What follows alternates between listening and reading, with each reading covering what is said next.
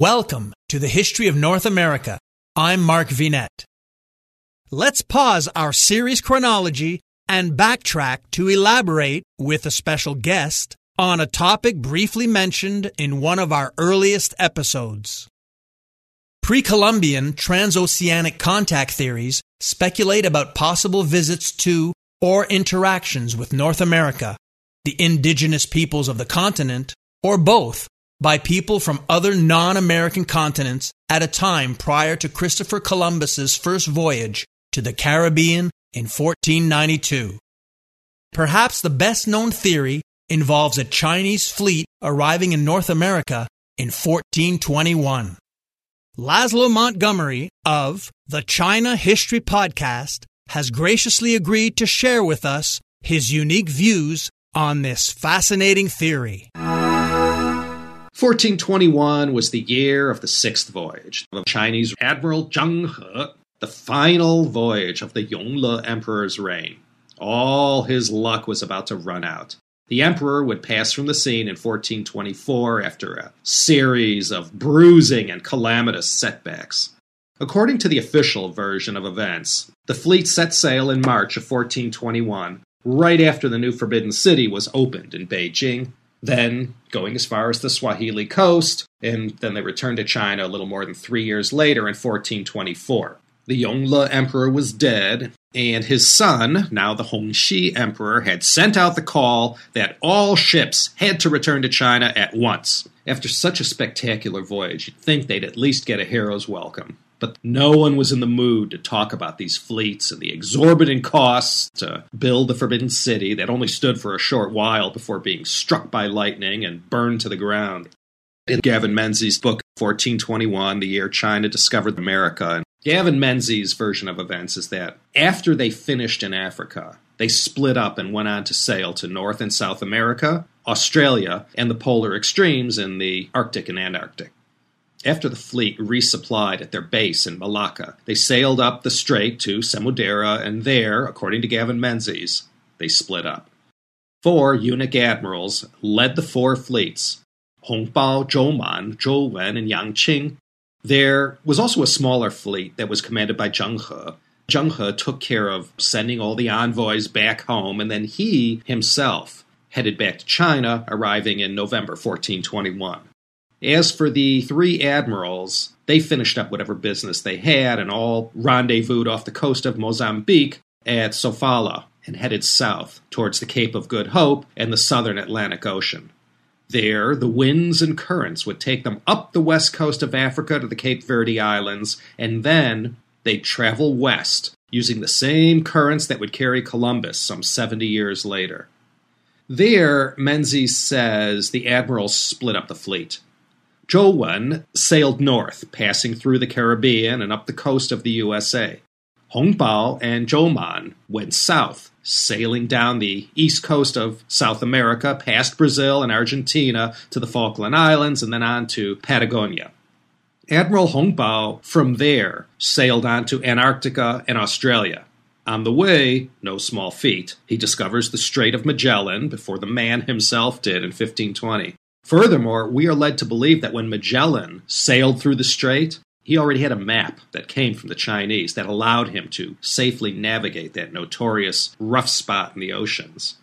And Mr. Menzies scatters all kinds of interesting things throughout his book, such as claims that Spanish ships later on in the 16th century would come upon Chinese wrecks off the Chilean coast and elsewhere, and that a multitude of animals and foods were brought to these faraway places that brought revolutionary changes for the better to all these beneficiaries in North and South America, Australia, and Africa. So Hongbao makes it through the strait, hangs a Louis, sailed west of Tierra del Fuego, past the Shetland Islands, and south towards the Antarctic Circle. And there, in 1422, cartographers and surveyors aboard one of the vessels charted the coast of, part of Antarctica. This made it onto the famous Piri Reis map, now located in the Topkapi Museum in Istanbul. Well, Gavin Menzies vehemently says Piri Reis got the info about Antarctica from Chinese sources. Others have said that chunk of land depicted in the map ain't Antarctica. Hi, everyone. If you've been injured in an accident that was not your fault, listen up. We have legal professionals standing by to answer your questions for free. Call now and find out if you have a case and how much it's potentially worth. Call 800-218-6010. I'm here with spokesman John Wolf. So, John, tell everyone listening who should call right now. Well, Maria, first off, thank you for having me here. It's always nice to answer the listeners' questions. Now, as far as who should call in, anyone who's been injured in an accident and think you deserve compensation, give us a call right now. 800-218-6010. You'll find out if you have a case and how much it's potentially worth. Thanks, John. You heard it, folks. Take advantage of this opportunity and call now. 800-218-6010. Advertisement sponsored by Legal Help Center. May not be available in all states. From Antarctica, Hongbao's fleet sailed north to warmer climes to Australia, and they landed at Bunbury, south of Perth. The Aboriginal Australians supposedly carry stories to this day of these yellow men who once visited there. They went north from Perth into the familiar waters of the Western Ocean, and there they blended in with the hundreds of other vessels involved in the spice trade. And after a long stop in Malacca, they headed home, arriving back in China October 22nd, 1423. Now, Zhouman was still sailing in the high seas. As Hongbao was heading home, Zhouman, after surveying the west coast of South America, was crossing the Pacific and zeroing in on the east coast of Australia. The fleet sailed 3 months with the current that took a straight shot across the Pacific and carried them just north of present-day Sydney. And Gavin Menzies said the Chinese were already familiar with Australia and had been there before.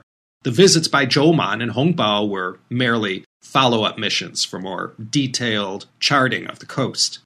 From Australia, they sailed to New Zealand, stopping on remote Campbell Island first. From there, they sailed back to the Australian coast, past the Great Barrier Reef, and to the north of Australia, surveying everywhere they went. Wherever these ships landed, there was a danger of getting shipwrecked, and Menzies has said many of these vessels were wrecked all over the place. Africa, North America, Australia. And these Chinese sailors lived as castaways and blended into the fabric of their new homelands. This is why, at least Gavin Menzies says, there is plenty of Chinese DNA mixed in with the genes of the local inhabitants, which can be classified as, quote, recently acquired DNA. But geneticists don't know if recently acquired means 15th century or what. Like everything about this book, lots of smoke, no fire. After Zhouman's fleet had done their work in Australia and New Zealand, they sailed back home. Like Hongbao's fleet, they still had Chinese goods to offload in the usual haunts in Indonesia and Malaysia. There they abandoned temporarily their explorations and put their traders' hats back on. The cargo holds were then in turn loaded up with spices and they headed back to China. Or did they? Zhouman made a last-minute decision after passing the Philippines to keep going in a northeasterly direction. For 4 months, 16,000 miles, Zhouman's fleet sailed the winds and currents of the Pacific that took them to the coast of Canada and the United States. Menzies mentions a bunch of Chinese wrecks that were found. They even sailed into San Francisco Bay, into San Pablo Bay, and up the Sacramento River where the winds had blown them. There, many Chinese got off and ended up staying and setting up their own colony somewhere near the Russian River that runs through picturesque Sonoma and Mendocino counties. And Gavin Menzies pointed out that by the 1870s, 75% of the farm laborers in that area were of Chinese descent. This Chinese colony from Zhouman's fleet were the ones who brought rice cultivation to California, today one of the biggest cash crops in the state, as well as all the blue and white Ming porcelain that's found in fragments all over the place. The porcelain had always been thought to have come from later visiting Spanish galleons.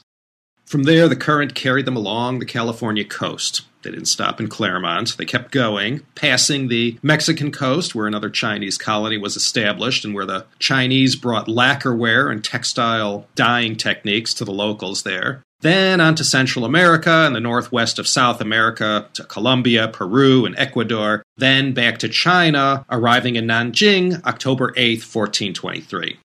That was the story of Admirals Hong Bao and Zhou Man. As for Zhou Wen, he sailed across the Atlantic from the Azores, again using the same winds as Columbus, reaching the French Caribbean islands of Dominica and Guadeloupe. Then from there he sailed on to Puerto Rico, and this is where Gavin Menzies points to the Pizzigano map as proof that these particular islands had been visited by Zheng He's fleets. From Puerto Rico, the fleets sailed towards Florida, past the Bimini Islands in the Bahamas, where they ran aground and had to make emergency repairs, building the mysterious underwater Bimini Road before heading up the Florida coast. There, they sailed north, passing Cape Canaveral, where 5.5 centuries later, a Saturn V rocket would blast off into outer space and take 3 American astronauts to the surface of the moon. They went all the way up the coast, sailing into New York Harbor, a century before Verrazano, and then up to Newport, Rhode Island, where a mysterious lighthouse was built that still stands today. Gavin Menzies said there are 28 of these lighthouses, or observatories, scattered around the world where Zheng He's fleets had once made landfall. Now, one of the claims that Gavin Menzies makes, and he's extremely insistent about this, is that when Verrazano sailed into Narragansett Bay in 1524, he saw locals who were most deaf of Chinese descent. There were Chinese already living in North America when Verrazano landed, and after all his theories were shot down, Menzies always falls back to this one point. If Zheng He's fleets never sailed to the New World, how did all those Chinese get to the Northeast U.S.? Join me again next time as we continue our search for the first non-Indigenous explorers to reach North America in this special Backtrack miniseries. Check out the YouTube version of this episode, which has accompanying visuals. I'm Mark Vinette, and I hope you enjoyed this episode.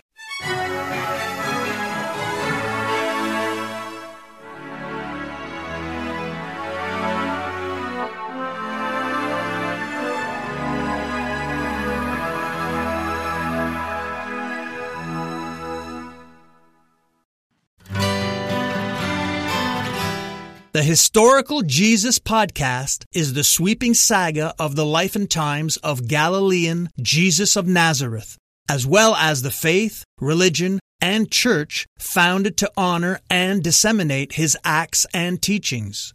Join me, Mark Vinette, on this fascinating journey through time, exploring the many great works of Christian theology, literature, architecture, music, and art inspired by the words and deeds of Jesus Christ.